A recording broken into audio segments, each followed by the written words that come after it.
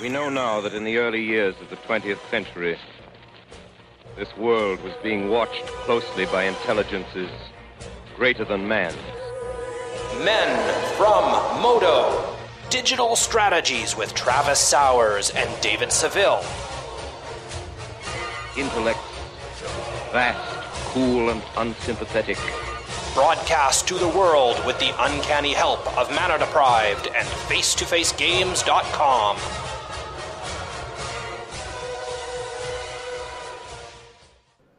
Greetings, people of Earth. We are the Men from Modo, and this is episode 22, Grab Bag. My name is David Seville, and I've got Travis Sowers on the line with me again this week. How are you, sir? I'm fantastic, David. How are you? I am also fantastic. Thank you for asking. We got a special episode this week. Happy 10th episode, Mr. Travis. Happy 10th, and it's our 10th anniversary, isn't it, Dave? It is. I didn't get you anything. I didn't get you anything either. I got you paper. I got you a magic card. I have a forest on my desk that you can have. I will mail it to you. I have what is this card? I have a Live Fast on my desk, and I will mail that to you. That describes my life perfectly. Yeah, there you go. So, aside from being our 10th episode, this week is kind of a bit of a mix. We've got a couple of formats to say goodbye to. So we're going to say goodbye to Modern Masters. We hardly knew ye. Bye. We're also going to say goodbye to Aether Revolt. See you later. As fun as the format was, we're almost done with it. It's a lame duck format. And then we've kind of got what we're calling Semulin's Bag of Tricks. We've got a kind of a handful of random topics that we'd like to talk about, and mostly driven by questions from viewers in your Twitch chat, if I understand correctly. Mm-hmm. So we're going to talk about some gameplay, some drafting strategies, things like that, and hopefully you can get a few tips and tricks, hence the name Semulin's Bag of Tricks. But before we begin, how was your week this week? It was a really good week. I would say a fantastic week. The stream went really well. I picked up Death's Shadow Jund to try out in Modern. I actually just recorded my Mana Deprived video today for that. And I wanted to see, I asked on Twitter, what is the best deck in Modern? And everybody was like, you got to try Death's Shadow. And I thought because I knew Jund so well, it would be difficult to pick up a new deck. But even just making terrible, terrible mistakes over and over and over, I've played 15 matches and lost 4. So it's like there's something to this deck. It's and maybe a lot of what I knew from Jund carried over because it's still a discard heavy deck. But I was very impressed with that and looking to play in some Modern PTQs in the upcoming future. Life is good. Things are going great. But yeah, that was the big thing was we were doing a little bit of Modern again, and it felt good to get back into Constructed. Outstanding. Since I last talked to you, I did a handful of Modern Masters drafts, and some of them sucked. Some of them are really good. I drafted a really bad deck that lost. I drafted a really good deck that lost, and a couple of medium decks that won. Go figure. And then the format busting Esper Blink with Dinrova Horrors and that Witch thing was basically the best deck that I've ever played. So, now, out of curiosity, while you were playing, did you happen to play against anybody well known or famous or anything?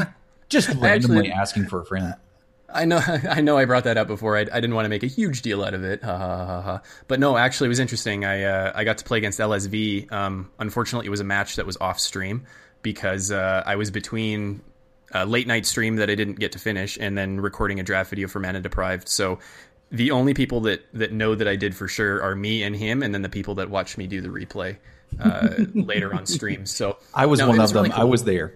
Were you? Yeah, I wasn't in chat. I was falling asleep, but I heard it. God. Did you see me go over the Cyclonic Rift play? Oh yeah, that was beautiful. That was really fantastic.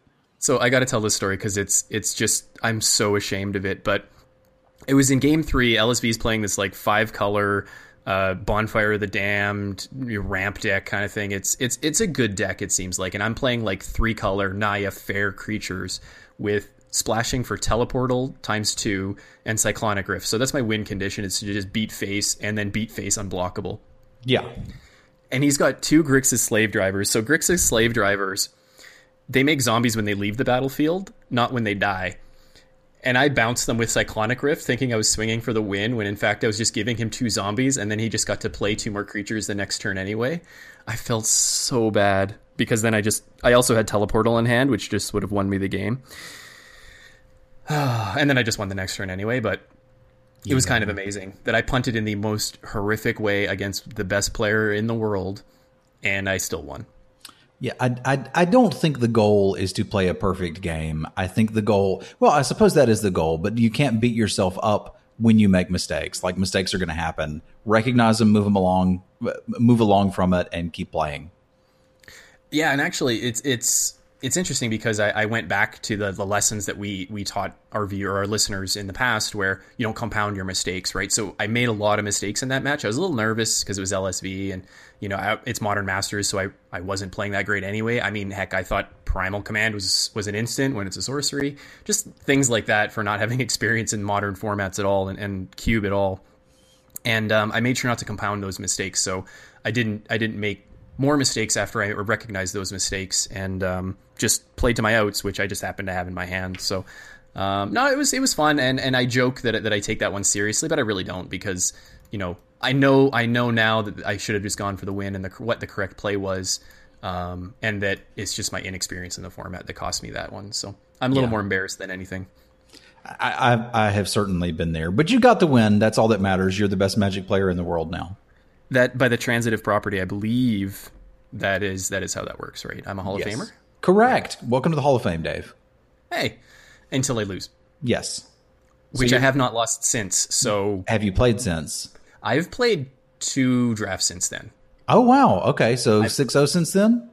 I've actually won, in my last 7 drafts, I've won 5 of them. Wow. Okay, that's actually a pretty good record. I'm on a bit of a heater right now. So, but we'll talk about heaters another time, I think, because I think the concept of momentum is interesting, and people joke about it on Twitter in the Magic Pro community. But playing good and feeling good about yourself is like leads and snowballs into more good play and more feeling good about yourself. And it's kind of interesting to run these highs, these Magic highs. I wish I could play more right now, but we're busy guys. What can I say? Yeah, we got this podcast to record. You got a future topic there, though. Write that one down. I will write that one down. So speaking of Modern Masters, though, like, we're done with this format, right? Yeah, I am. Yeah. So once you've drafted the Esper, Dinrova Horror, plus any kind of number of blink spells, you've pretty much done it all, right? Yeah, it seemed to me like it was a format very much of value creatures.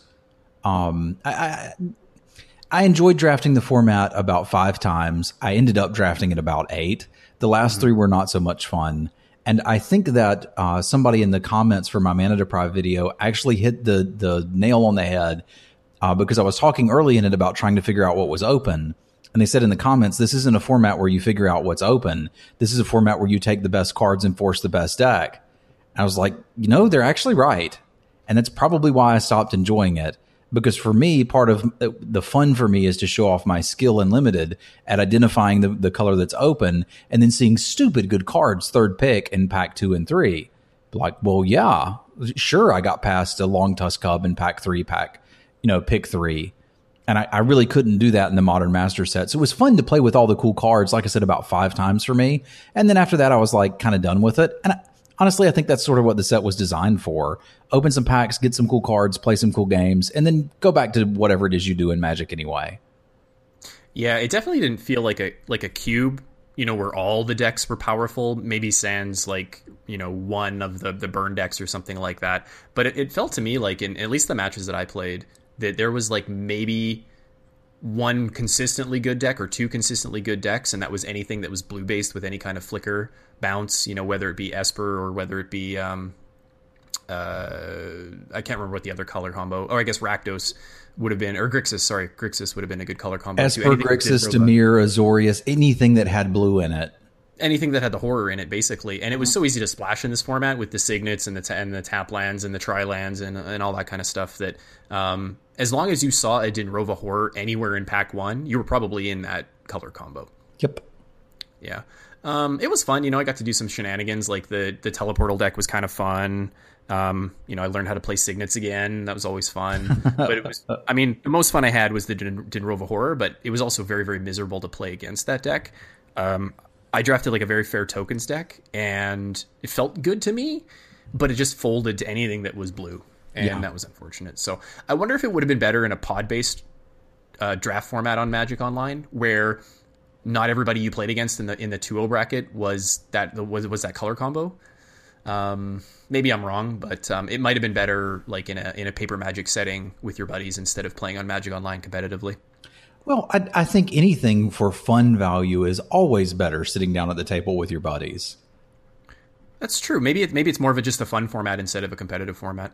Yeah, and I see things like, for me, Commander on Magic Online never really appealed to me until I got involved with Tom, Derek, and Archie doing the Commander videos way back in the day. And with 3 of your friends on Skype, it's awesome to play Commander on Magic Online. But sitting there and playing it by myself, I don't think I would dig that. So for me, I tend to like to stick to competitive formats on Magic Online, which is why I'm into Modern right now, as that's leading towards the PTQs. So like, again, I had fun with it. I think it's cool. I think it's awesome that they reprint these cards. It gets cards into circulation that are necessary, and it's going to get some people into Modern where they're like, well, I opened a Damnation. What Modern deck can that go in? Maybe I'll build it.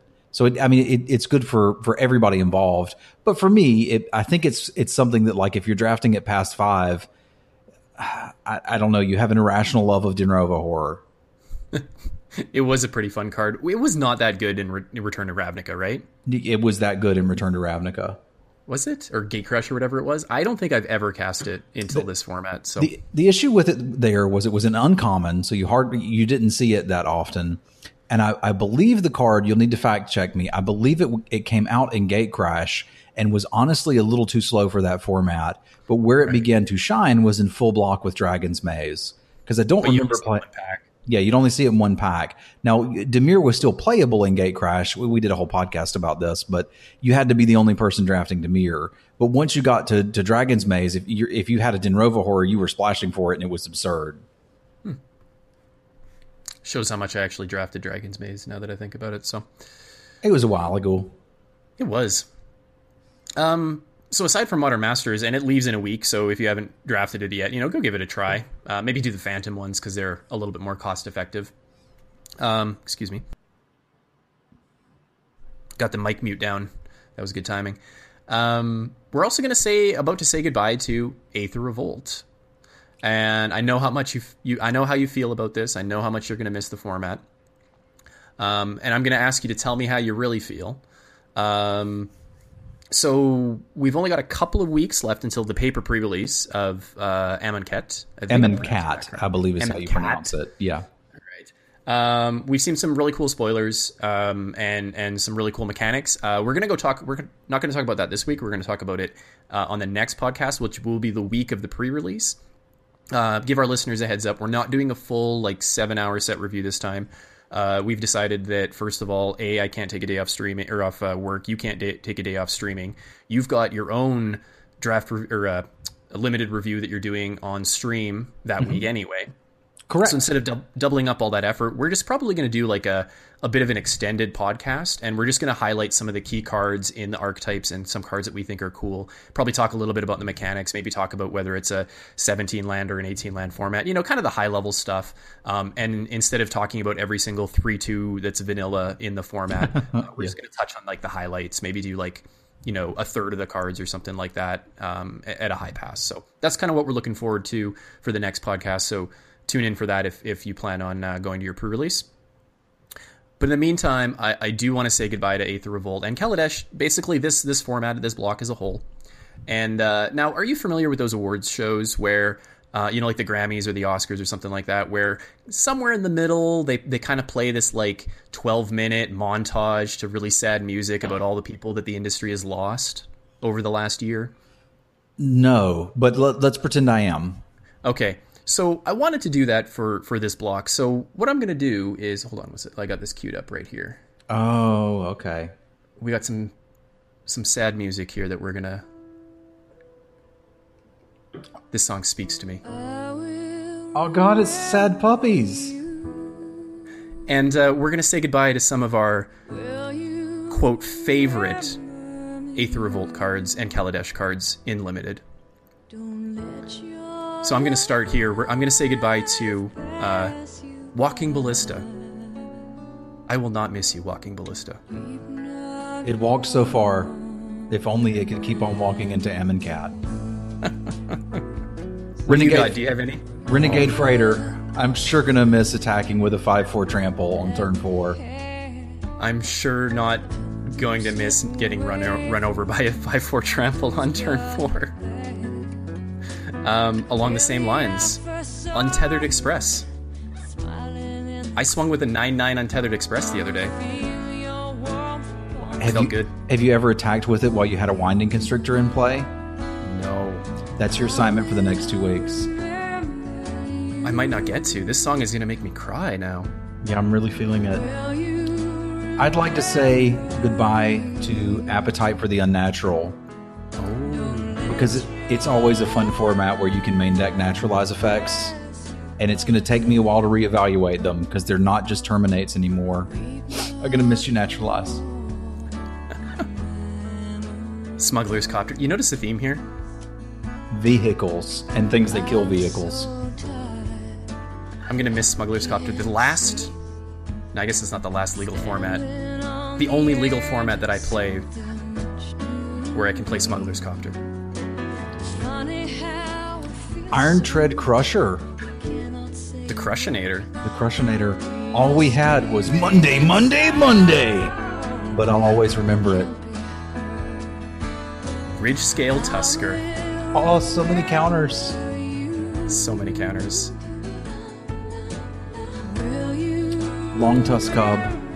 I will also miss Long Tusk Cub. Turn 2, Long Tusk Cub. You can, with only 2 energy, the cost of a cup of Aether per day, you can save those Long Tusk Cubs.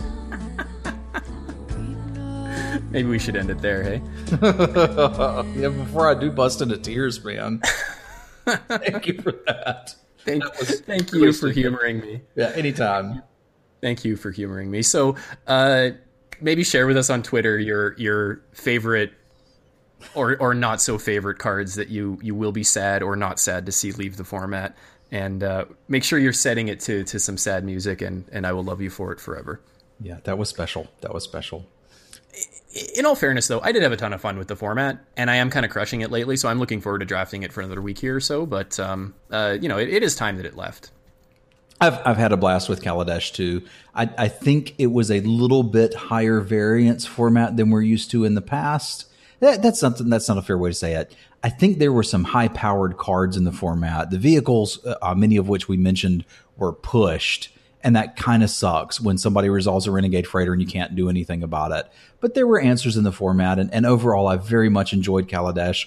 The flavor did not particularly resonate well with me, but the gameplay and the interactions were a lot of fun. So at the end of the day, I'm happy. I'm very excited for Amonkhet. I mean, frankly, I've always thought anything Egypt was cool, and I like cats. I don't know if you knew that. So I'm very excited to be going here, not to mention Nikki B, but I will look back fondly upon Kaladesh. I really liked the vehicles. It's kind of too bad that they were all colorless, though. I think that was maybe part of the problem with them. When I'm first picking Untethered Express over a really good rare, which I did the other night, I think the format's got a bit of a problem there. Mm-hmm. It's kind of too bad that they maybe couldn't have been colored artifacts. Yeah, they could have been. They've done that before. Yeah, I think, but I mean, whatever. I mean, it was kind of cool, and like I said, swinging with a 9-9 Untethered Express was definitely the highlight of my vehicle playing. I will miss the mechanics too, for the most part. Maybe not Revolt, but definitely Energy. Energy was cool. Energy was actually cool. Like I remember initially seeing it as we're talking about it a long time ago on Set Review, and I'm like, the only Energy cards I'm interested in are the ones that, give you a way to spend it immediately. And take that from me saying when Kaladesh is released to my last draft video for Mana Deprived was me going off with an Aetherworks Marvel. Like, I've run the gambit of thinking Energy is stupid to falling in love with it, and now it's gone. Yeah. I think the cool part about it is that even if you got if your energy creature got removed right away, you could usually find a way to spend it somewhere else along the way, and it was just, you just got really good value out of it, and you could manage your sequencing correctly, and you could get, decide where you wanted to spend those resources. And even if you didn't have anything else to spend it on, it was still good on its own, like Thriving Grubs, all grubbies, red aggro, or Aether Chaser, red aggro, and you're just like, well, I have no other energy in my deck. I'm just going to play this as a 2/1 that makes a servo, and it was awesome. And it was great. Yeah, it was really cool. I was a big fan, and kudos to Wizards to kind of pushing that one out the door, because I think that was easily the most interesting new mechanic that I've played with in a very long time. Same. I still have the one criticism looking back, if I'm going to get in a time machine and go tell Wizards what to do, is like, don't put 2 energy symbols on something or 8 energy symbols on it. Just put like 2 in parentheses in the energy symbol. Because like some of the cards that needed 8 energy to activate were a little like frustrating to read. Like looking at them, you're like, is that 6? Is that 8?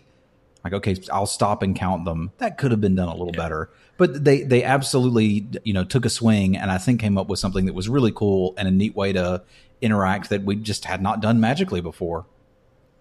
Yeah. All in all, positive set. I will look back on it fondly. And when it comes back in the flashbacks, I will definitely pick that up and play a few. All right. So now that we've said goodbye and we're saying hello to a new set coming up in the future, we kind of have to fill this middle week-ish with some just filler content. We've got Cube that's not coming out till next week, so can't really talk about that. We just had Modern Masters, which is basically Cube, so don't really care about that too much. So let's go into your bag of tricks here. Let's do the grab bag. Let's talk about some random things. Just bounce some things off each other, and hopefully we'll answer some of your viewers' questions in the meantime. Yeah. I have, what's this? 1, 2, 3, 4, 5, 6 things that I wanted to discuss. Just spend a few minutes on each of them, and 4 of them were things that people specifically asked about in the stream. Any listeners, if you guys are interested in asking us more questions or starting conversations or, getting something like that going, feel free to tweet at us or stop by the streams and mention it. Cause like we listen and we write this stuff down and we will cover it. The first one's going to be me climbing up on my soapbox a little bit and kind of shaking my fist at you kids. Get off my lawn. I'm not really sure what got this into my head, but I was remembering drafting a million years ago in Wilmington, North Carolina at Fanboy Comics and Cards, which is out of business now, when I was sitting down to draft Tempest and Mirage and later Mercadian Masks and starting to learn the fundamentals of drafting. And I hear people these days talk about signaling and how important it is and et cetera, et cetera. Have you heard people talk about that, Dave?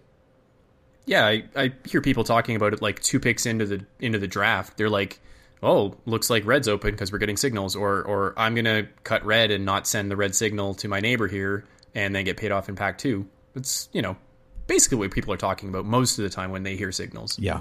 Well, I want to take you back to my day and then compliment Wizards on a design choice and then challenge everyone to become a better drafter. So back in my day, Mercadian Masks is the biggest example of this, but it was present to some degree in all old sets. I'm not exactly sure when this started to change because I took a long break and it had changed by the time we got to Scars of Mirrodin, which is where I came back.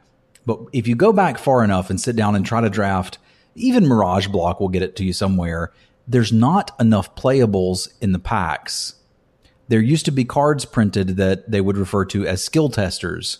These are cards that you just can't play. They don't do anything. They're not good. They're really bad. They're awful, right? And the old packs used to be full of them.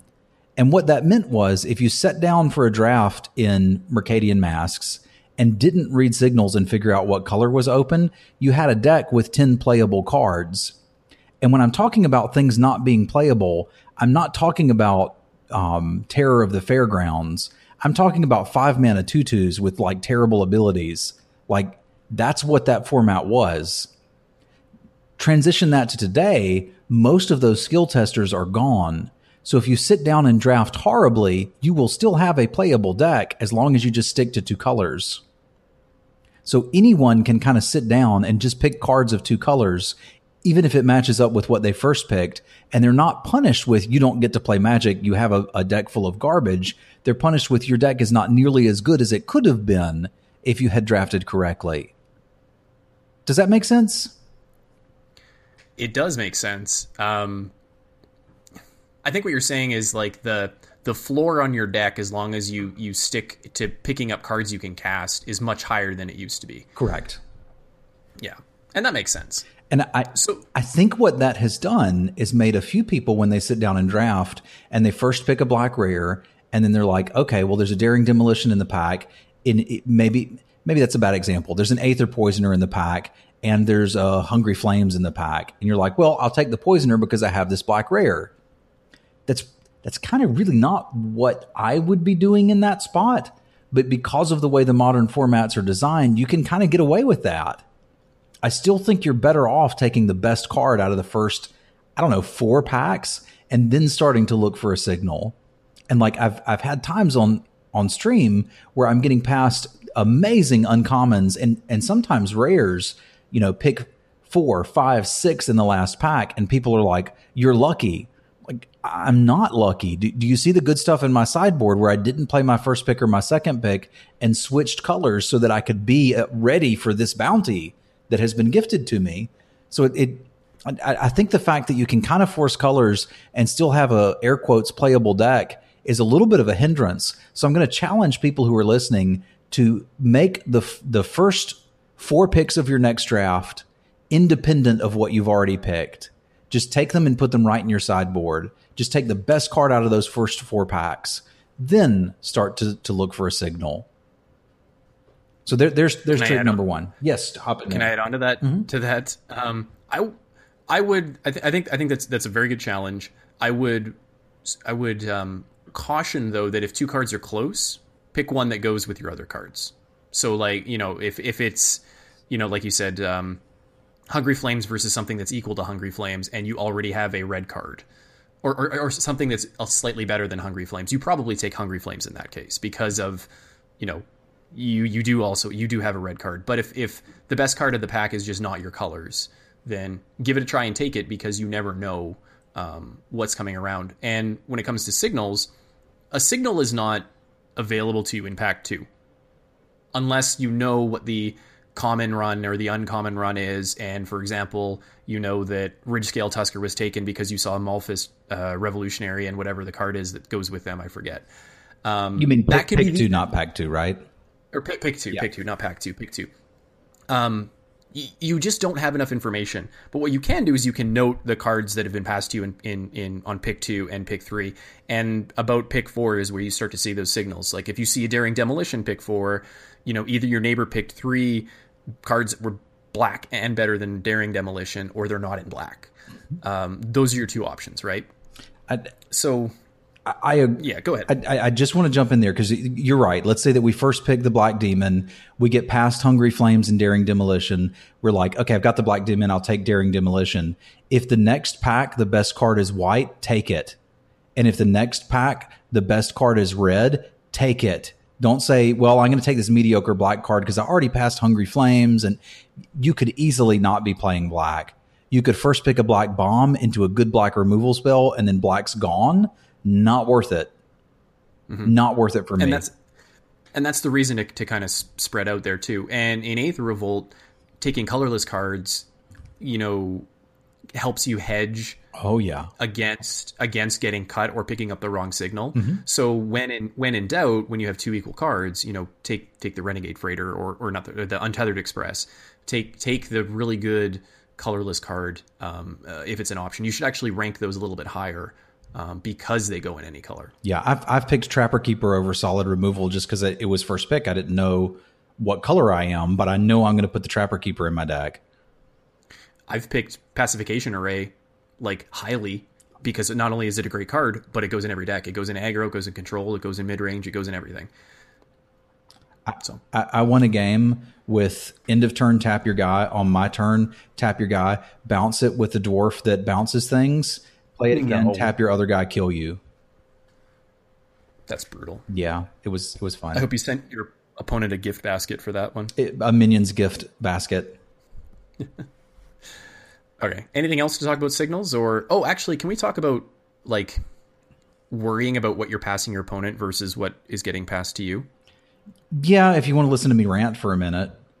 I love it when you rant. Okay, so the way that draft works, so many people focus on the signals that they're sending, and that is not irrelevant, right? Like, that matters. But your job in a draft, if you want to break it down to what do I need to do to win, is to figure out what the person who is passing you pack 1 and pack 3 isn't taking. That's where most of your stuff is coming from. So the person that you're passing to, remember, you're sending them 2 packs. What they should be doing is figuring out what your like, they should be looking for those signals, but you don't need to value it too much. If you send them 2 good red cards and then move into red and gobble it all up, they're way more incentivized to get the heck out of red, because they're not going to see any more of this pack, and they're not going to see any pack 3. So I value it as at least 66% more important to pay attention to the signals that you're getting instead of the ones that you're sending. If the person that you're passing to pack 1 and 3 is paying attention, they'll figure out what you're doing and stay out of your way. And then there's always niche strategies about, well, red was cut in pack 1, so I'll get all the red cards in pack 2, and then my last color in pack 3. Like, it's a great place to be, to have 10 good white cards and then a couple cards from each other color after your first pack. Or maybe 7 good white cards would be a better example. And no, I'm solidly in this color, I'll figure out the rest next pack. That's not a bad thing, but pay attention to the signals you're getting far more so than the signals you're sending, and you'll end up with a much better draft deck.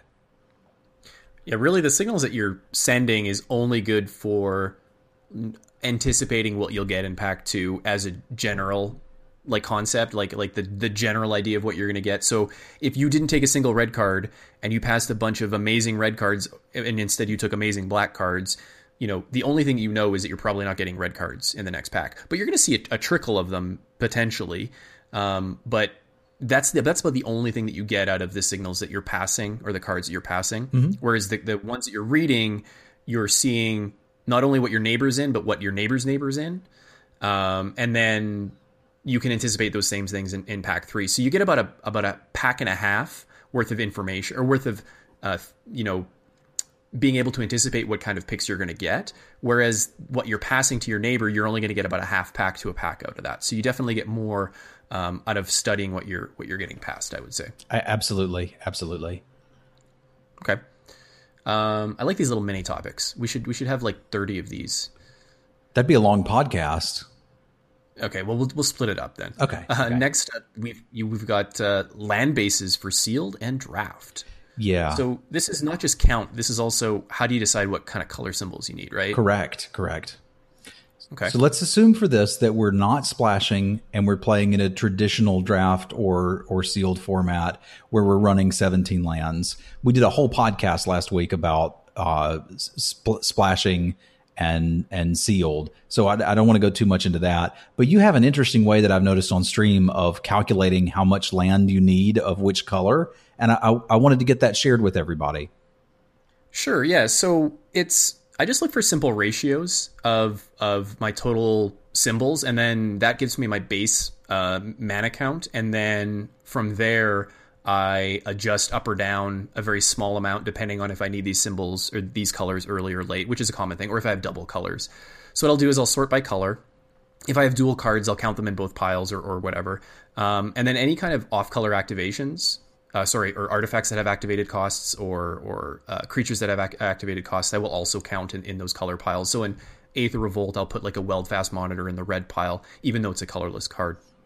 And so let's say I have, 60 total mana symbols across all my cards. So I count double green as 2 mana symbols, let's say. And I have 40 green and 20 red symbols total. That means I have a 2-to-1 ratio, 40 to 20, of green to red. So then when I translate that into my land base, I'm looking for about a 2-to-1 forest or green source to red source ratio as a starting point. Now, I usually don't end there unless the deck is really straightforward when it comes to curve and double mana symbols and things like that. So I guess in a 17 land, I'm looking at about 11 to 6 to start. 11 to 6 is probably the furthest that I'll go, unless I'm like super, super light in a color. So just by default, I'll kind of knock that down to a 10-7. Just just to keep things, because you never want to be 100% short, especially if you have, a good amount of red playables that aren't just splash color. Like, you have like 5 or 6 or 7 good red cards. It's just you happen to be heavy green for the double casting costs and things like that. So, and then once I've done that, so I've got my base, my 11-6 or my 10-7, let's say, I will sort by converted mana cost, and then again, I'll adjust up or down depending on early versus late game.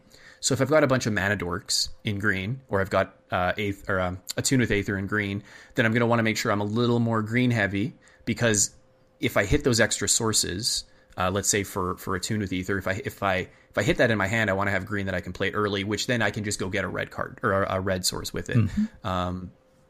So I kind of adjusted one up or down either way. And let's say I was really heavy green with an Attune with Aether and a Druid of the Cowl in that kind of 2-to-1 ratio deck. I'd probably go back to 11-6 green sources to red sources, just to make sure that I can hit that early green, which would then set me up for my future turns.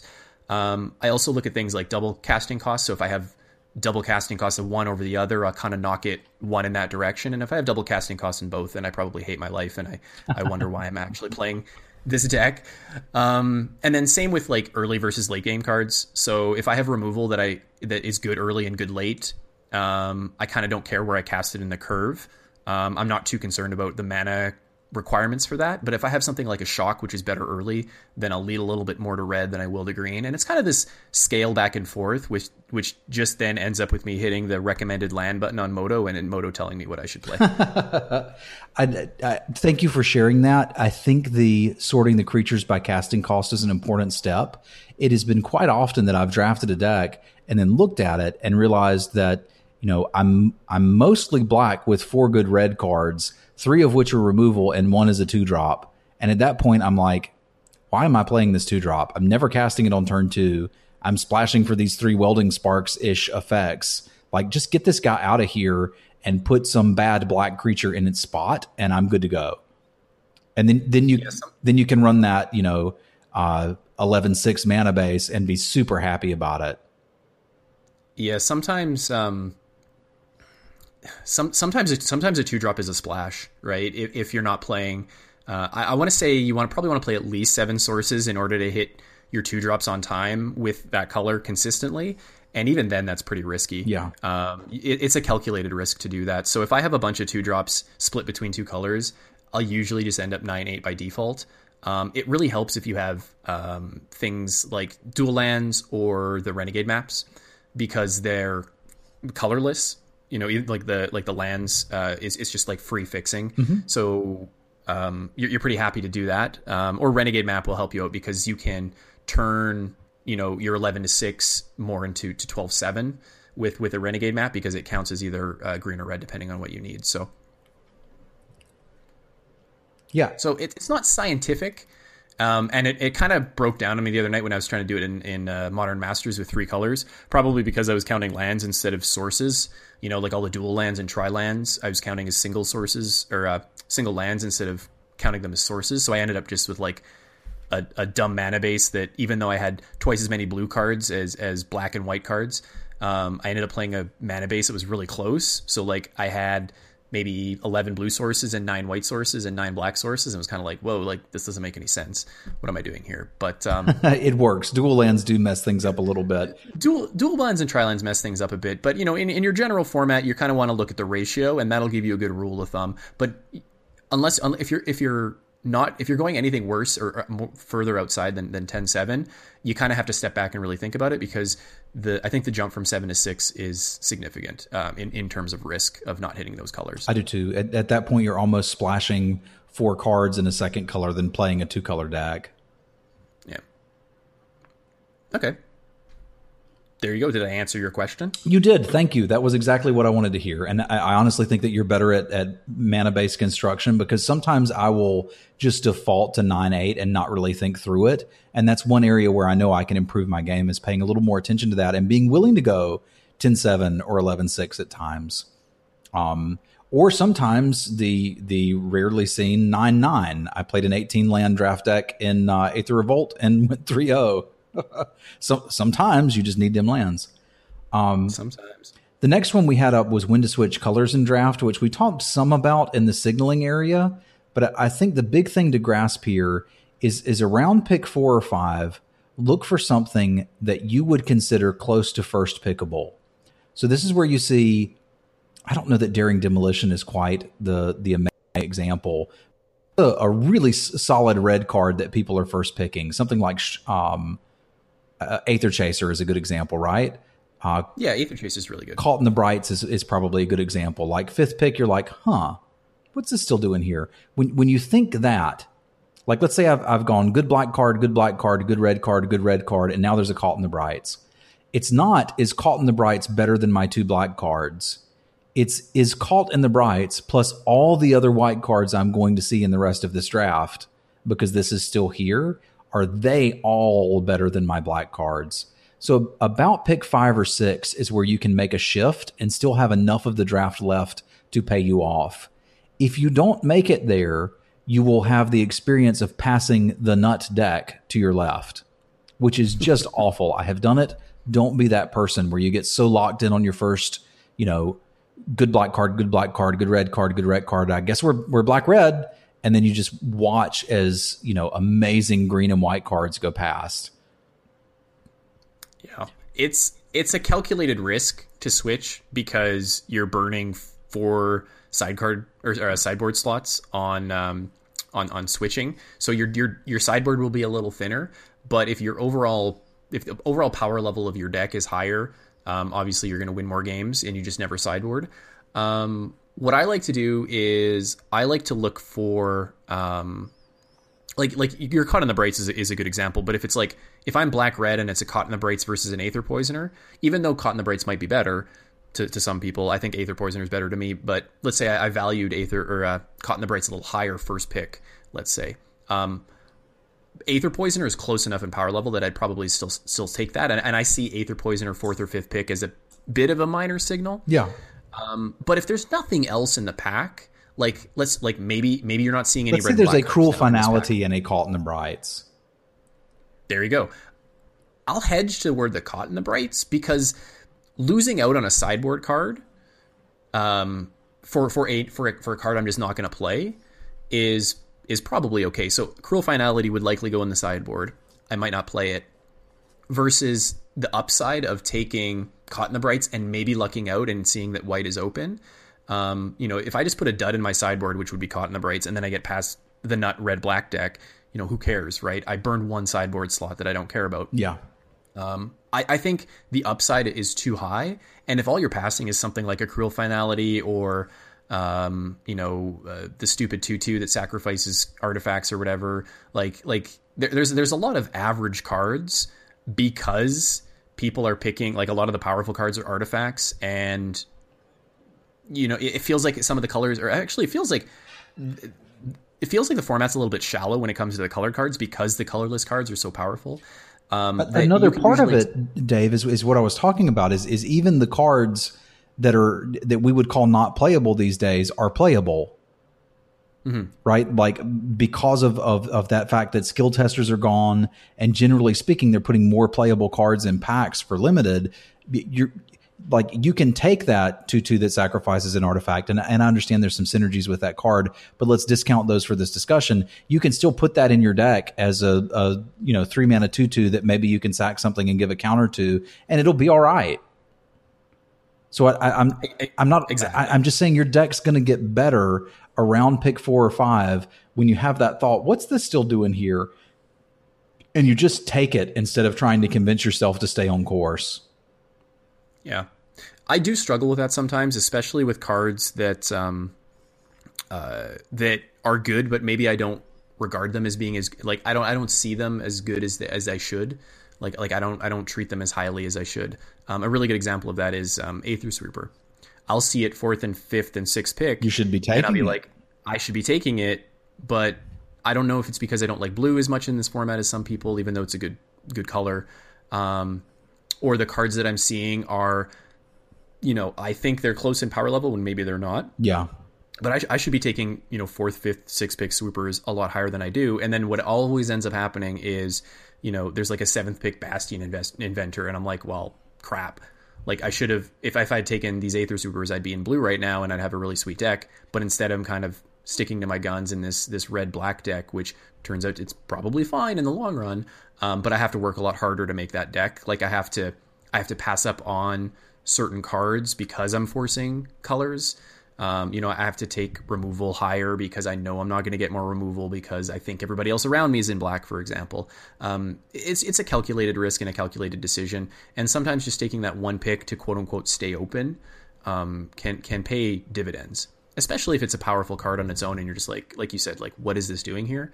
If you're asking yourself that question, then you've probably leveled up and you probably should be taking that card and hedging into that color. Just take the card. Just take the card. Next up on my list was somebody asked, when should you be drawing in a limited format as opposed to playing if you win the dice roll? I will tell you it is for sure not in Kaladesh or Aether Revolt, because there are big giant vehicles that want to run you over, and I think that this format is highly advantaged for whoever's on the play. Generally speaking, if you choose to play first all of the time, you're far more likely to be right than if you choose to draw first all of the time. Would you agree with that statement?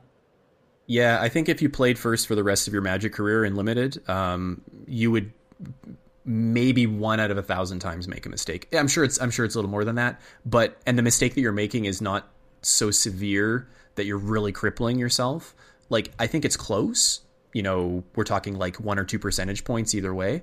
But if you just always played, you would basically average out to being a slightly better win. Or you'd have a slightly higher win rate than somebody who always drew. Yeah, I think someone, I can't remember who it was. I think it was a pro that I heard say this. When you choose to go on the play, you're basically starting with 1 less card and your opponent starting at 15 life. Something like that is what's going on. So if you choose to draw, you're saying, I want an extra card and I'll deal 5 damage to myself to take it. There are some formats where you can do that.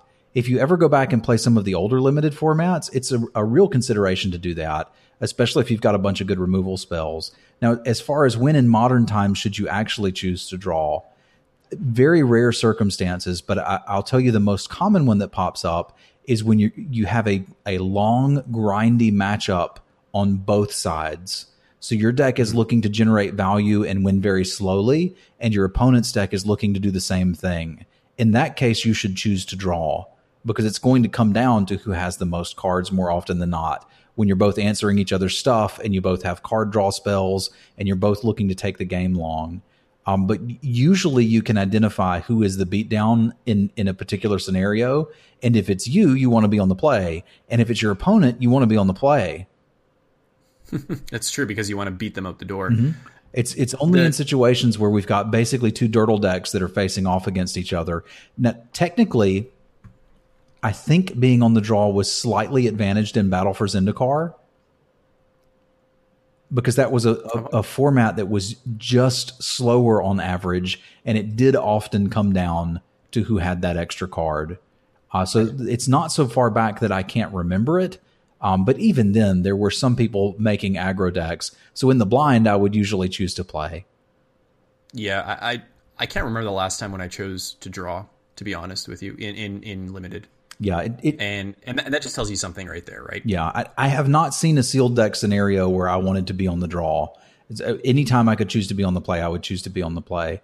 But that's probably because we've been Kaladashing for so darn long. And I think once we've left this plane for a little bit, we may see scenarios in sealed specifically where you're like, okay, well, this is just us throwing haymakers at each other. I'd like to have one more of them. I'll go on the draw. So don't be afraid to do it, but look for those situations where, like, you've played a long, grindy game against your opponent. You've seen a lot of their deck.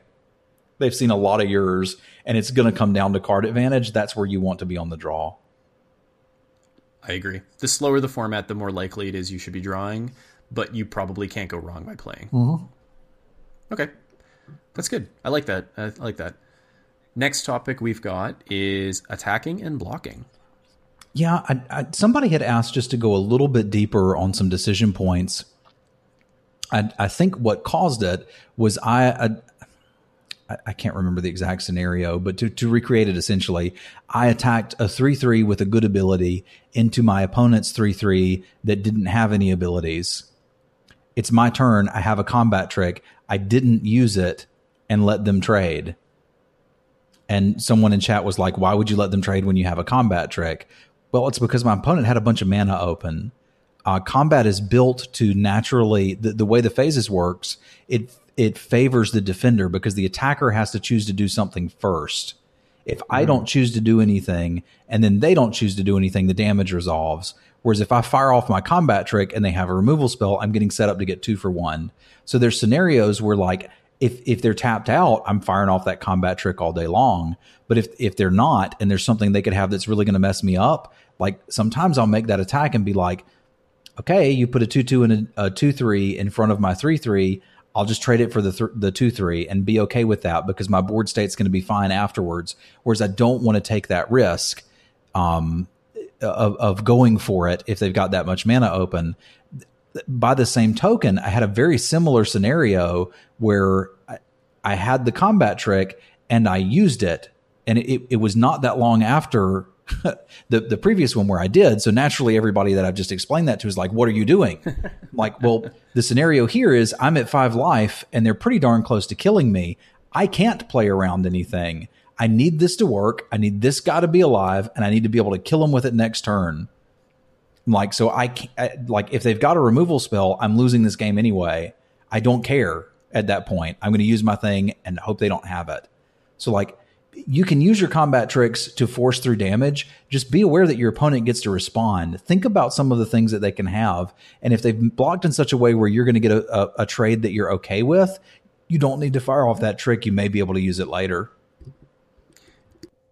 The thing about combat tricks is, and this was a leveling up point for me, I think recently, is that, you know, there was a time in the not so distant past that I was just firing off combat tricks all the time. You know, 3/2 vanilla on the other side of the board. Sweet. I'd attack in with my 2/2 and give it +2/+2. And I traded a combat trick for a 3/2 with no abilities.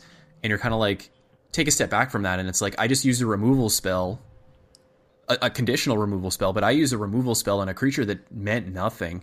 And I get to keep a 2/2 that maybe I don't care about in the long run, right? It's going to get outclassed. It's going to get outclassed. Whereas if my opponent plays maybe a 4/4 with an ability, maybe I can engineer a double block with my 2/2, in a 2/3 or something like that, and then use that combat trick in a defensive way, or removing something significantly better. So sometimes I'll find myself swinging in with a combat trick and my opponent blocks, and I'm kind of like, well, now that we're here, I'm kind of okay with this trade because I'd rather save this for something else, right? Yeah. Or maybe I think my opponent read me for a combat trick and they're like, yeah, I'll trade a combat trick for this creature. I'll do that all the time, right? Where my opponent will tack in and it looks like an even trade. And I'm just kind of like, well, if my opponent has a combat trick, I'm okay with them using the removal spell on this little wimpy 2/2 that I don't care about on turn 2. You know, so sometimes I like to put myself in my opponent's shoes there when they make that block. And being reactionary, like you mentioned, like you said, comes into it as well. Where, you know, when you're in combat and because of the instant speed nature and the stack of Magic, being the person that plays the last spell or ability is at a huge advantage most of the time. And when you're the attacker and you don't use that combat trick, you're giving your opponent a chance to mess up. If they I have blown so many people out with that. Where like, I've got the combat trick and I attack in and they block. And I'm like, okay, cool. These trades are fine. And then they're like, impeccable timing your guy. I'm like, oh, no. We've got blossoming defense. Not only am I getting rid of your impeccable timing, I'm killing your dude too. And it's like, exactly. They didn't have to do that. And if I do that in the reverse order and I fire off the defense first to try to win the combat, they 2-for-1 me. So it's like, I got to be okay with this trade that doesn't look great on the surface if I want to get that opportunity for the 2-for-1. And I mean, classically, that's what wins more games of limited, 5/5 trains notwithstanding. No, exactly. And that's, Rush of Vitality is a really good example of that, right? Where, you can fire off the Rush of Vitality after your opponent's blocked, but before they've had a chance to do anything. And you're hoping that they don't have removal, because if they have removal, you've just wasted one of your better combat tricks, let's say, in your deck. And I think I did this with the Untethered Express the other day, where the opponent, I attacked with like a 5/5 or a 6/6 train, knowing that they were going to double block it. I'm like, you know what? I'm okay if they double block it. But if they have something like an Appetite for the Unnatural or a Pump Spell or something like that to try to keep one of their creatures, I can blow them out with Rush of Vitality on this train, but I can't do it if they've got, like, I can't do it first if they've got, like, Appetite for the Unnatural, because then I just get wrecked. I'm down a train, I'm down a combat trick, and I'm down a bunch of life next turn. So you kind of have to just accept the fact that sometimes creatures are going to trade, and that's just what happens in Magic, right? You're never going to win every single combat in a game of Magic, so you might as well just accept that, which means that you kind of have to make decisions on attacking and blocking, and you have to answer the question, am I okay trading this creature for that creature on the other side of the board? Am I okay with trading my creature with a powerful ability for a creature with a mediocre ability on the other side when my opponent double blocks? Am I okay with those? And if the answer is yes, then that pushes you more toward the attack. But if you're not okay with that, and you think that you're going to have to fire off that combat trick to keep your creature around, you kind of have to take a step back and say, okay, is that really the right play? In the case where you need to get that creature off the board, like you said, yes, that may be the right play because that's the only way you win. If not, maybe not playing that combat trick, maybe not attacking and playing out your 5-drop instead is a better play. So You kind of have to evaluate all of that together, but it begins with being okay. You have to be okay with making the trade to let your opponent make the first move and then set themselves up to make a mistake. Correctamundo. That is the point I was wanting to drive home there.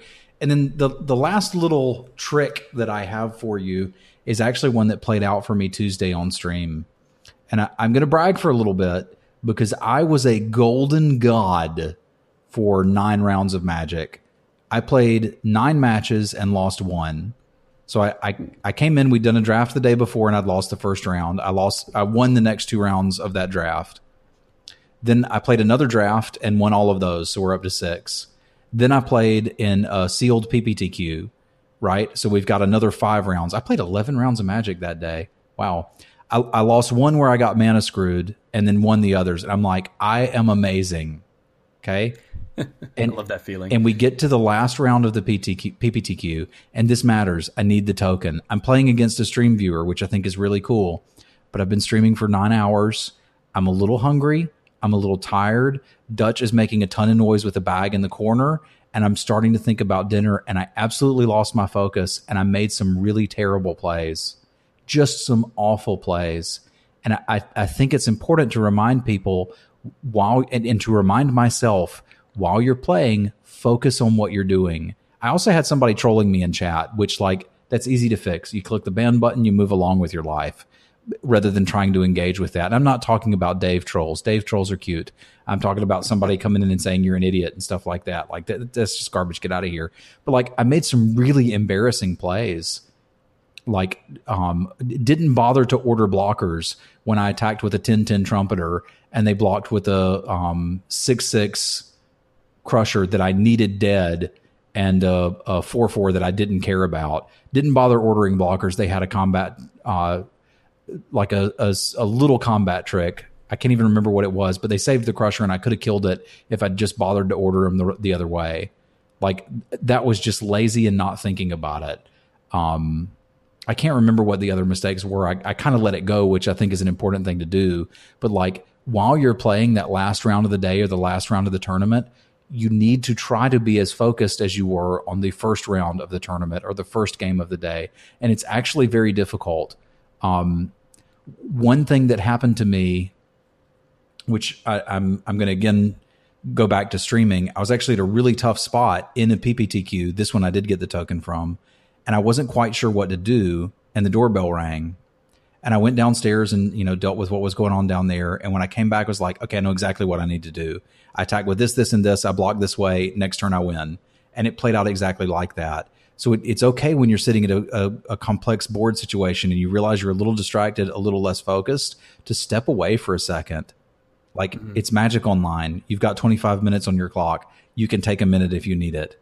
And that's really what I should have done there, was just take a second and get refocused. Like, get the troll out of chat, be like, dude, you're going to have dinner. It's not like they're going to stop making food in the next 30 minutes. You can calm down. And I could just go take the bag away from Dutch, so he's going to stop making noise with it. Instead of doing all of that, I rushed through decisions and made bad ones.